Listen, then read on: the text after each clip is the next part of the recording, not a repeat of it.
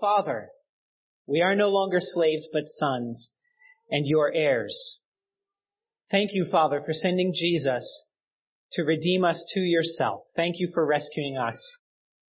We praise you, Jesus, for coming as a lowly baby, being completely humble, born in a stable. You did not consider equality with God as something to be held on to.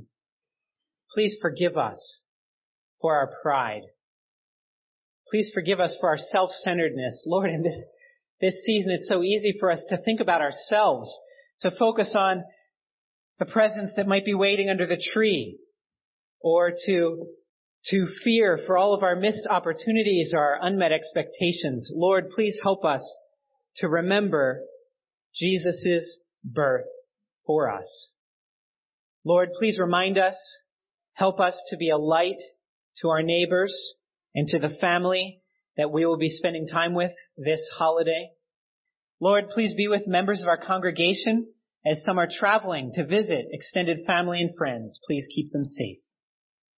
Lord, we lift up those members of our congregation who have lost loved ones. This Christmas season can be difficult.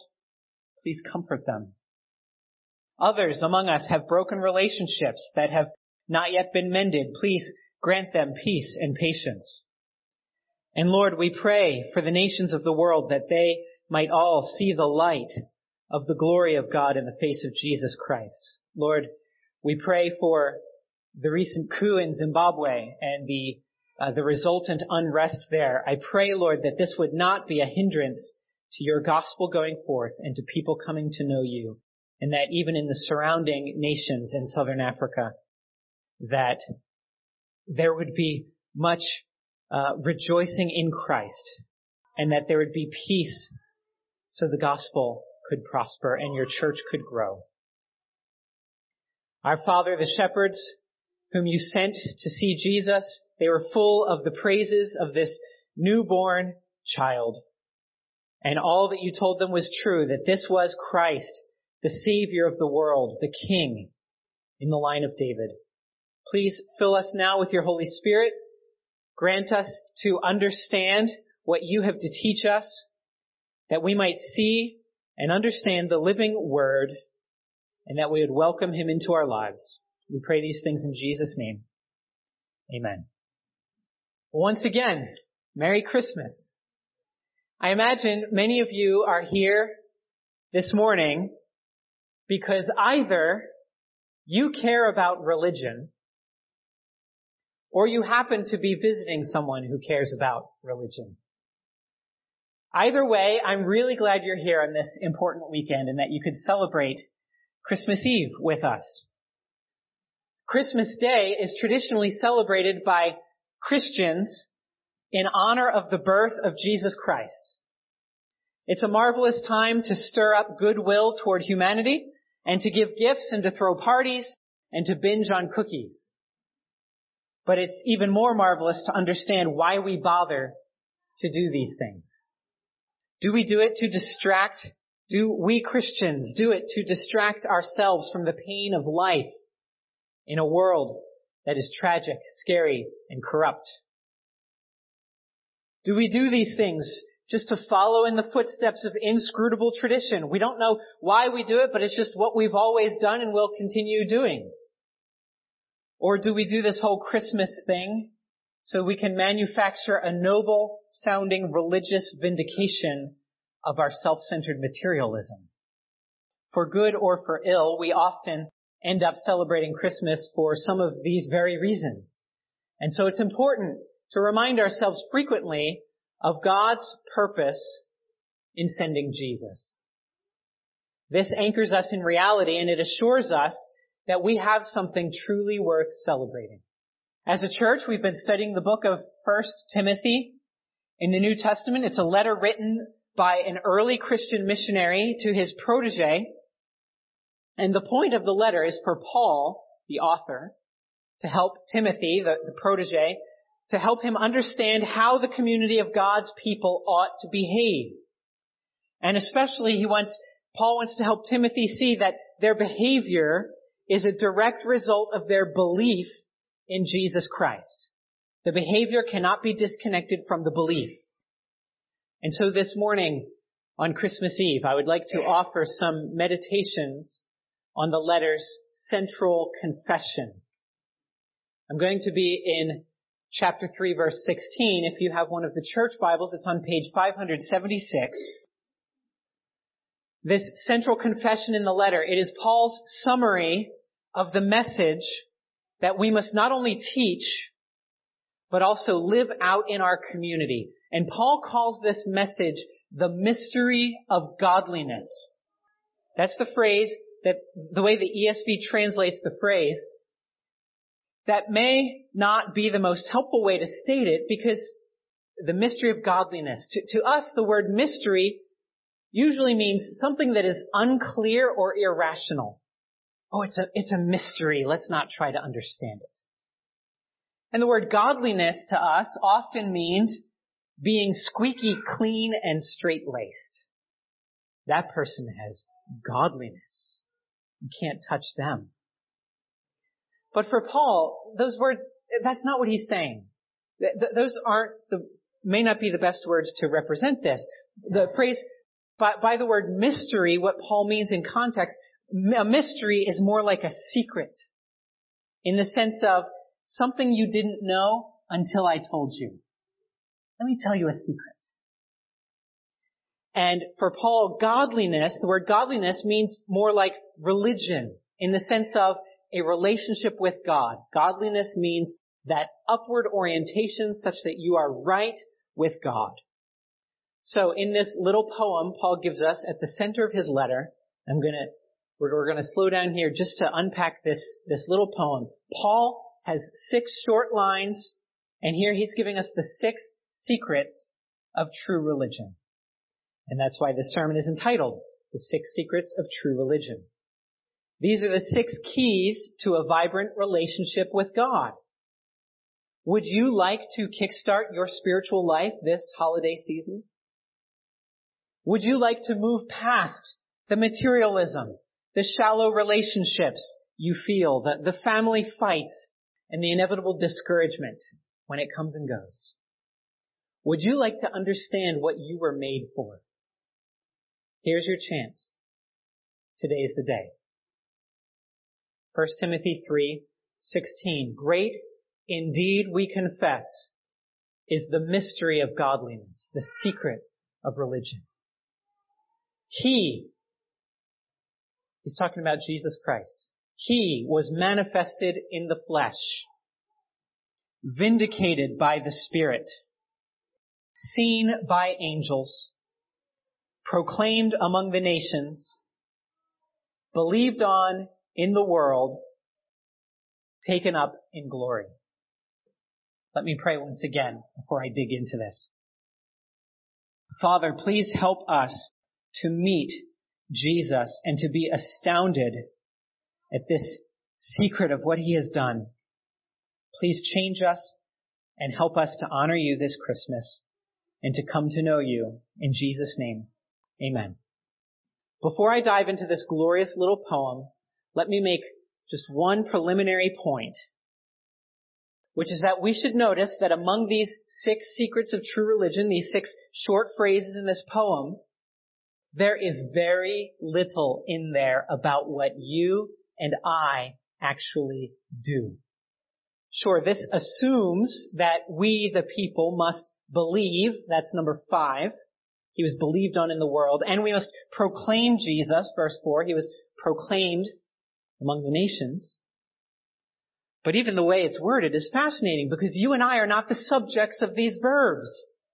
It is not we who believe or we who proclaim. It is he who was believed in, he who was proclaimed. Jesus is the subject of this whole thing. All 6 secrets of true religion are primarily about Jesus and not about us. And this in itself is the most important part of these 6 secrets. The whole point behind the celebration of Christmas. That Christmas is not about what great people we are, or even about what sort of people we ought to be. It is not about how pleasant we feel toward humanity during this time of year. Christmas is all about what Jesus has done and about what happened to Him. He is the focus.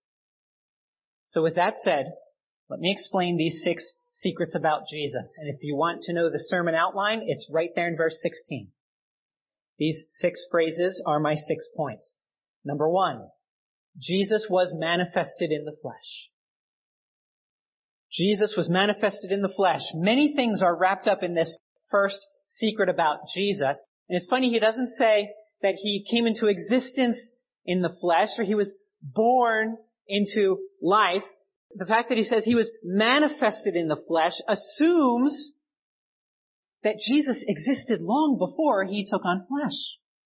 He's getting at Jesus' eternal pre-existence as God. He was God, with God, the only God, always and forever.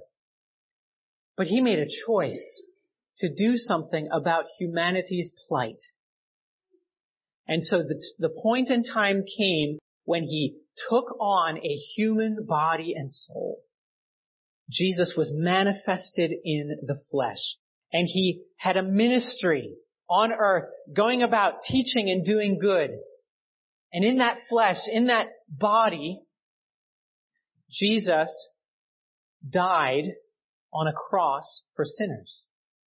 He was manifested in the flesh, really and truly, as a human. God, the God who was always God, now became human. Why does this matter? With all due respect, you cannot have a true religion when people must please their deity by following a set of rules. This is not true religion. Because in that case, either the deity is nothing more than a vending machine who becomes obligated to pay out your investment. You put your coins in, he better give you that candy bar back. Or he becomes your plaything, here to give you whatever your heart desires, because if you keep the rules, he owes you. Much of world religion is not a result of trying to know God and to walk with Him, but it is a result of trying to control God and manipulate Him into giving us what we want. That's what happens when you have a religion that's about keeping lots of rules. And such a deity is not really all that powerful or supreme. Why would you want to worship such a God if he is someone that we can manipulate and control? Friends, true religion must involve God coming down to us. Otherwise, we could never make our way up to Him. We could never do it. Knowing the true God requires that your lawlessness and my lawlessness and your rebellious attitudes and my rebellious attitudes be dealt with and paid for. Only Jesus can do this because He really became a human. He was manifested in the flesh and He took your place. He paid the debt you owed to God so that you could go free. This point, this manifestation in the flesh, also matters because it means that true religion offers you a God who knows what it's like to be you. You have a God who's not just pulling strings and flinging lightning at puny mortals, but He has stepped into our skin so He could understand us and draw us close. He was manifested in the flesh. How does this apply? I have one application for you this morning. This Christmas, be astounded at this celebration. Be astounded that God has become one of us. And He died, and He still bears the scars, and He will forever remain human and divine. Jesus Christ, the Son of God. So we will join with all nations on the last day singing, "Worthy is the Lamb who was slain to receive power and wealth and wisdom and might and honor and glory and blessing." Jesus was manifested in the flesh. Second, Jesus was vindicated by the Spirit. The second secret of true religion is that Jesus was vindicated by the Spirit. What does that mean? though Jesus died, he is not still dead. He's not like your great-grandparent or your famous ancestor or your forgettable ancestor or like anyone else who's died and gone and who just survives in memory. No, Jesus died, and then 3 days later he rose again from the grave. And this story that we read, this teaching that he rose again, this was not a metaphor. It was not a parable. It was not inspirational fiction. No, the one whose corpse was laid to rest 3 days later was reanimated, and he began walking around and talking to people and telling them about the kingdom of God.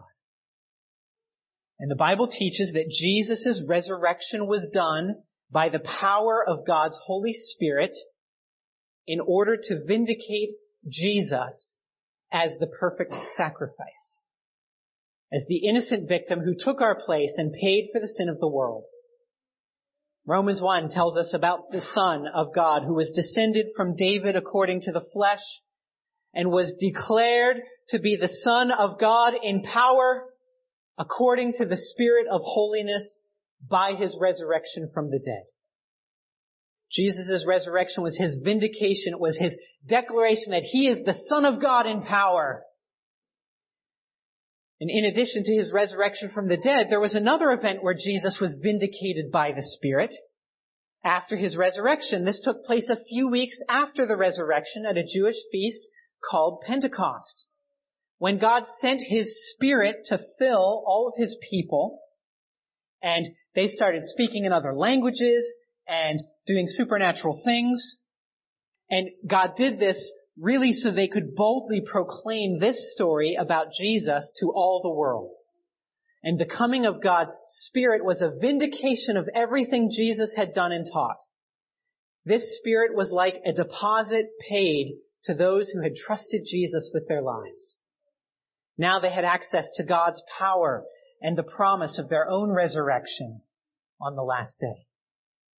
Why does this matter that Jesus was vindicated by the Spirit? It matters because if God's Spirit never actually vindicated Jesus, then Jesus might still be dead.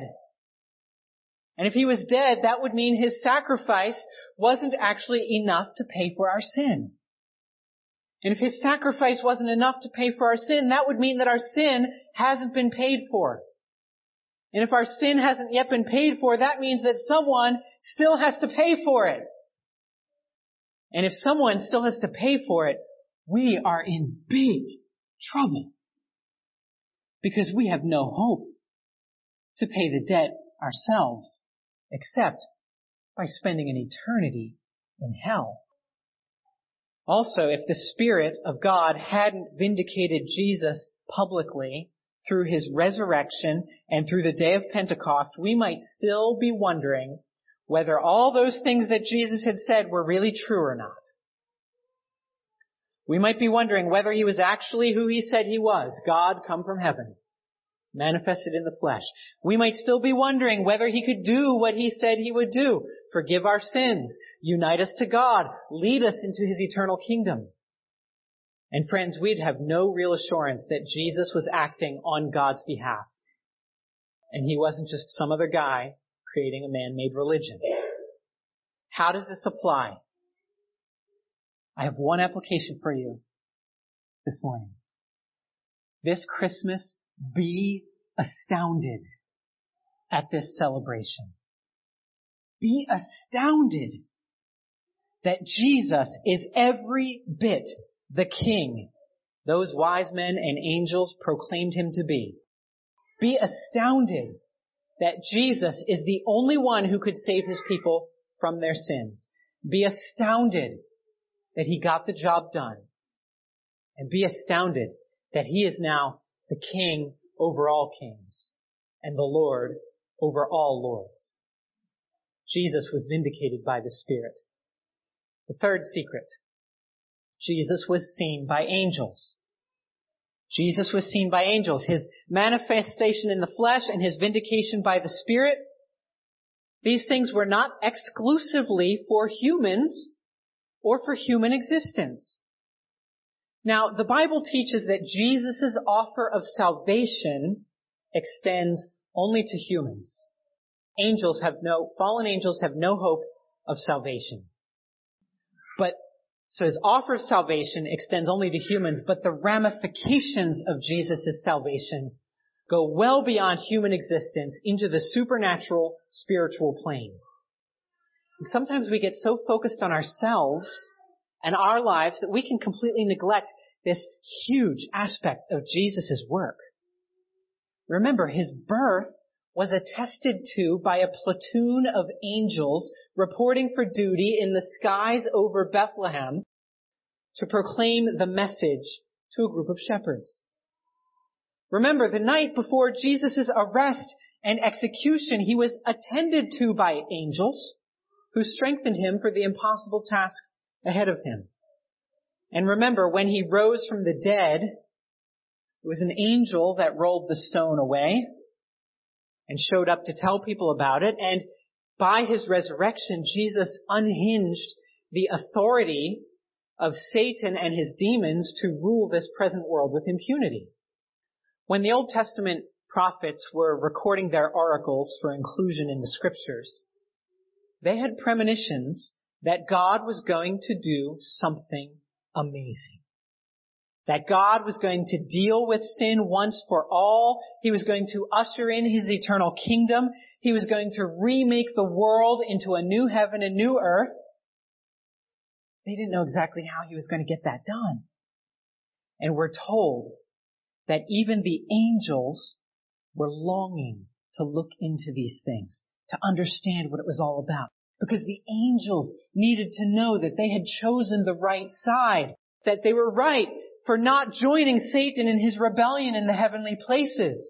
They needed to know that God really had a plan to make everything right again. And so when Jesus actually came and was manifested in the flesh and vindicated by the Spirit, even the angels couldn't believe what they were seeing. That God, the Son, would actually become a man. That he would take the place of people, of humans, that he would pay their debt, that he would suffer his Father's wrath against their sin, that he would experience death for everyone, and that he would come back from death to tell them about it and to finish the job once for all. This was simply unbelievable. But friends, you need to know, the spiritual world has never recovered from this seismic upheaval that Jesus caused. Satan was kicked out of heaven forever. He and his minions prowl about like lions, seeking to devour God's people because they know their end draws near. Why does this matter that Jesus was seen by angels? Friends, because of Christmas, because of the coming of Jesus, you have nothing to fear from the supernatural world if you believe in Jesus. We can hear tales of demonic activity, of hauntings, of the occult and supernatural happenings. Don't discount the reality of such things lest you be caught off guard. The Bible tells us that there are many who think they worship a God who really worship demons. And these supernatural beings can perform supernatural signs to deceive people. Don't discount the reality of these things, but at the same time, don't ever be afraid of these things if you trust in Jesus, because greater is he who is in you than he who is in the world. Jesus took care of everything. Not only your sin, but also he took care of your suffering. He will deal with that once and for all. And he took care of the spiritual forces of wickedness over whom he has triumphed and against whom he will always prevail. How does this apply? I have one application for you this morning. This Christmas, be astounded at this celebration. Be astounded that Jesus, this baby in the manger that we celebrate, he is the Lord not only of earth, but also of heaven. He has disarmed the rulers and authorities, and he has put them to open shame. By the way, you're catching my pattern? I have one application for you this morning. I really want you to be astounded by these 6 secrets of true religion. And I've been praying for you leading up to this sermon that your Christmas celebration this year would be characterized by more astonishment than anything else. Secret number 4, Jesus was proclaimed among the nations. This 4th secret is that this story about Jesus went out into the whole known world of the first century. The same author of 1 Timothy, Paul, he says in another letter, in Colossians chapter 1, he says, don't shift from the hope of the gospel that you heard, which has been proclaimed in all creation under heaven. He says this gospel's been proclaimed in the whole known world. And he says that this gospel must continue to go out. Matthew 24, in there, Jesus says this gospel of the kingdom will be proclaimed throughout the whole world as a testimony to all nations. And then the end will come. So when Paul lists this 4th secret of true religion, that Jesus was proclaimed among the nations, maybe he's viewing it from the limited perspective of the Roman Empire. In his day, it really did go out to all nations.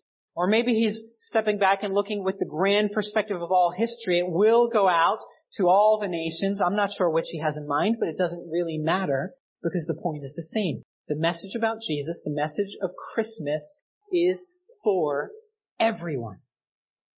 It's for everyone. In Luke chapter 2, the angel even telegraphed this fact.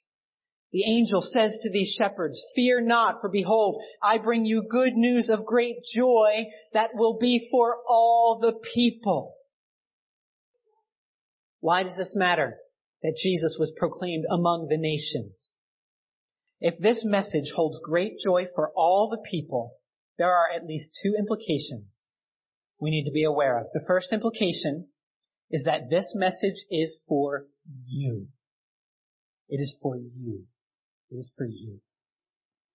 Perhaps you don't consider yourself a Christian.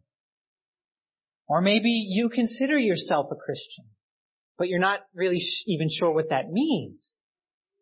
It's just a label. Maybe your life has been chock full of behaviors and words and events and choices you're not proud of. Maybe you think religion is overrated and you're doing just fine on your own.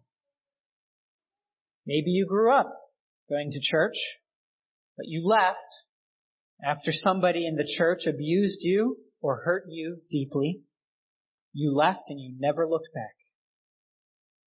Please understand, this message is for you. It's not just for the religious people sitting here today. But this message is also for the religious people sitting here today. This message is for you. It's really not based on anything you've done or anything that's been done to you, as painful as those things are. In fact, understanding this message of Jesus and the abuse he suffered on your behalf, that can help you finally to make sense of your own pain. It can help you to be honest about it and not stuff it down. It can help you to work through it and not keep punishing yourself or everybody else for it. You are not, and until you die, you will never be outside the rescuing power of the good news of Jesus Christ. That's the first implication, that this message is for you. But the second implication is that this message is for everyone you meet. This message is for everyone you meet. Jesus was proclaimed among the nations. There is nobody who crosses your path who is beyond the rescuing power of the good news about Jesus Christ. Not the neighbor who swears up a storm every time he's doing yard work. Not the Middle Eastern graduate student who wears the hijab and has religious rituals that seem totally like you can't ever penetrate them. Not the Asian professor whose academic jargon and broken English combine to make him nearly incomprehensible. Not the homeless guy who hangs out in the SCLO library to stay warm during the cold months. This message is for everyone you meet. How does this apply? I have one application for you this morning. This Christmas, be astounded at this celebration. Be astounded that Jesus is the King of the whole world. His story is one of great joy for all the people. As a secondary application, on a personal note, I would ask you if you could pray for me and my family. Later this week, we have a devout Muslim from Saudi Arabia who's moving in with our family for the next semester. Please pray for us, pray with us that we could get to know him, that we could come to understand and respect his culture and his religion.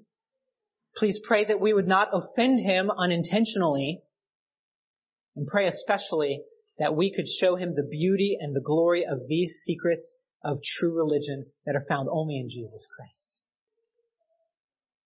The fifth secret is that Jesus was believed on in the world. This fifth secret of true religion says a few truly remarkable things. First, it says that the only thing expected of those who would know God is that they believe on Jesus. There is no other sacrifice required. There are no demands that you first clean yourself up before coming to him. All you have to do is believe, which is to say, all you have to do is trust in Jesus for your life. Give up all claims to your own accomplishment. Throw in your lot with this ancient teacher who gave himself up for your sins. That's the first remarkable thing. All that's expected of those who would know God is that they believe on Jesus. But second remarkable thing here is that this secret alludes to the fact that the true religion about Jesus bringing people close to God, this secret will take over the entire world. He was believed on in the world. Jesus' opponents tried to snuff this thing out from the very beginning. They posted a guard at Jesus' tomb when he died so that his disciples couldn't come and steal the body and pretend that he came back to life. When he did actually come back to life and the angels showed up, they then paid off the soldiers who witnessed it. And then they tried to kill off the early Christ followers who would rather die than stop proclaiming this message in all the world. Jesus' opponents tried to snuff it out from the very beginning, and they have been trying ever since to snuff it out. All the way down to today when people claim this story to be mythical or out of date or intolerant or barbaric. But the funny thing is that this story has taken on a life of its own by the power of God's Holy Spirit working in this world. And this story, this gospel message has infected the deepest and the highest levels of society in all corners of the globe. Do you understand that Christianity is increasingly popular in its traditional form, in its basic form that some consider barbaric, intolerant? It's increasingly popular with academics, with people in positions of power, with the working class, with the underprivileged, with all kinds of people. Jesus is believed in the heartland of America, in the jungles of South America, in the underground of communist China, and across the islands of the world. Why does this matter? Why does this secret matter? Because contrary to popular conception, this movement of Jesus Christ is not dying out. It is not growing stale. I've heard people claim even that things are getting increasingly worse for Christians and Christianity. The world is going down the tubes. And it's evidenced, one evidence of this fact is that there were more Christians executed for their faith in the 20th century than in all previous centuries combined. But friends, let's not ignore what this really means. Do you see what this really means? It means that there were more Christians to be executed in the 20th century than in all centuries previously combined. Christianity is not on its way out. How does this apply? Friends, I have one application for you this morning. This Christmas, please be astounded at this celebration.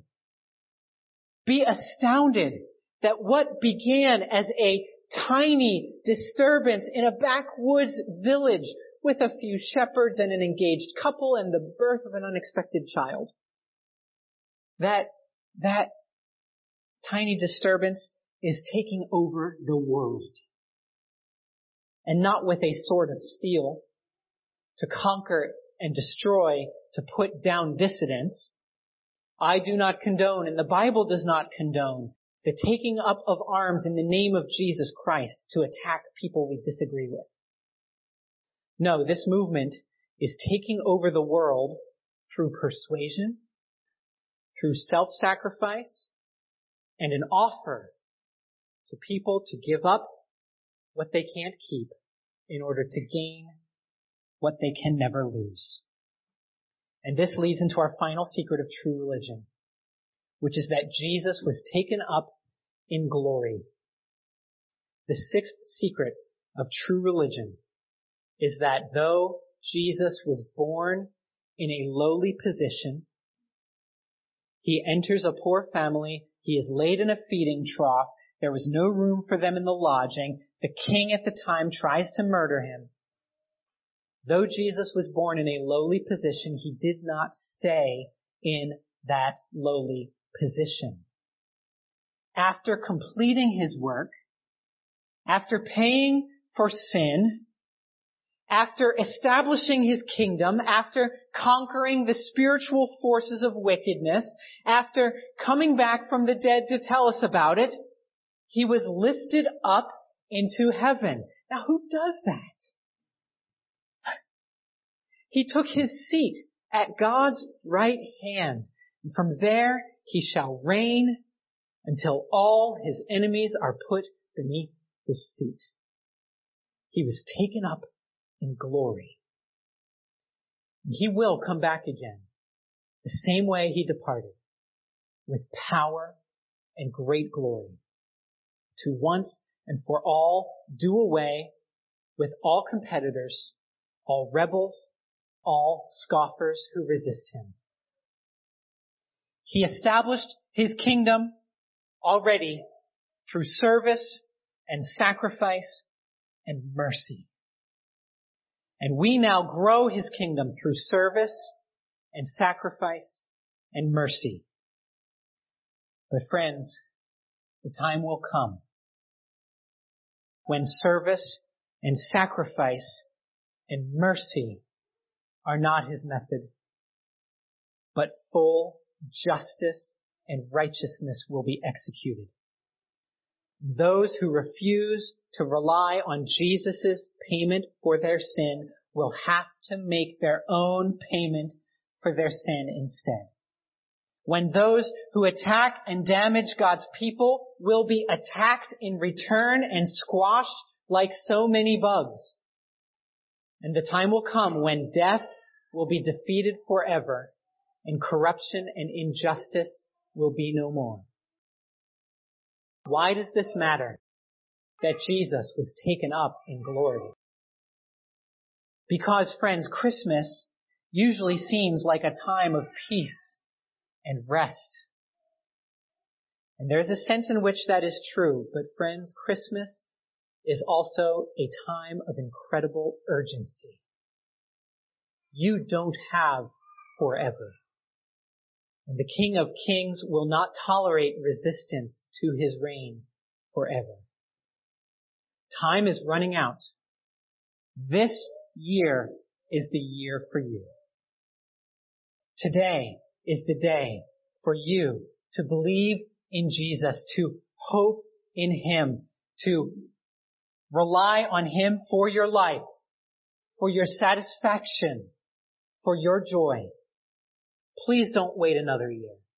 Please don't let this Christmas come and go such that you forget about it once again. Please don't waste another moment. The King of Glory was taken up in glory. He will come back when you least expect it. will you be ready to meet him? How does this apply? I have one application for you this morning. This Christmas, be astounded at this celebration. Be astounded that the baby in the manger is not in that manger anymore. Be astounded that that baby is neither safe nor sentimental. He has all glory and all power, and every knee will bow to him. Some will bow willingly and others unwillingly. But please don't resist him. Through my preaching, he is calling to you right now, asking you to join him and not fight him anymore. In conclusion, some of you have been worshiping Jesus for years. And my prayer for you this Christmas is that you would take a deeper dive into the mystery of godliness, into the secrets of true religion, and that you would be more astounded than ever before at this Son of David, this Savior who is Christ the Lord, who was manifested in the flesh, vindicated by the Spirit, seen by angels, proclaimed among the nations, believed on in the world, and taken up in glory.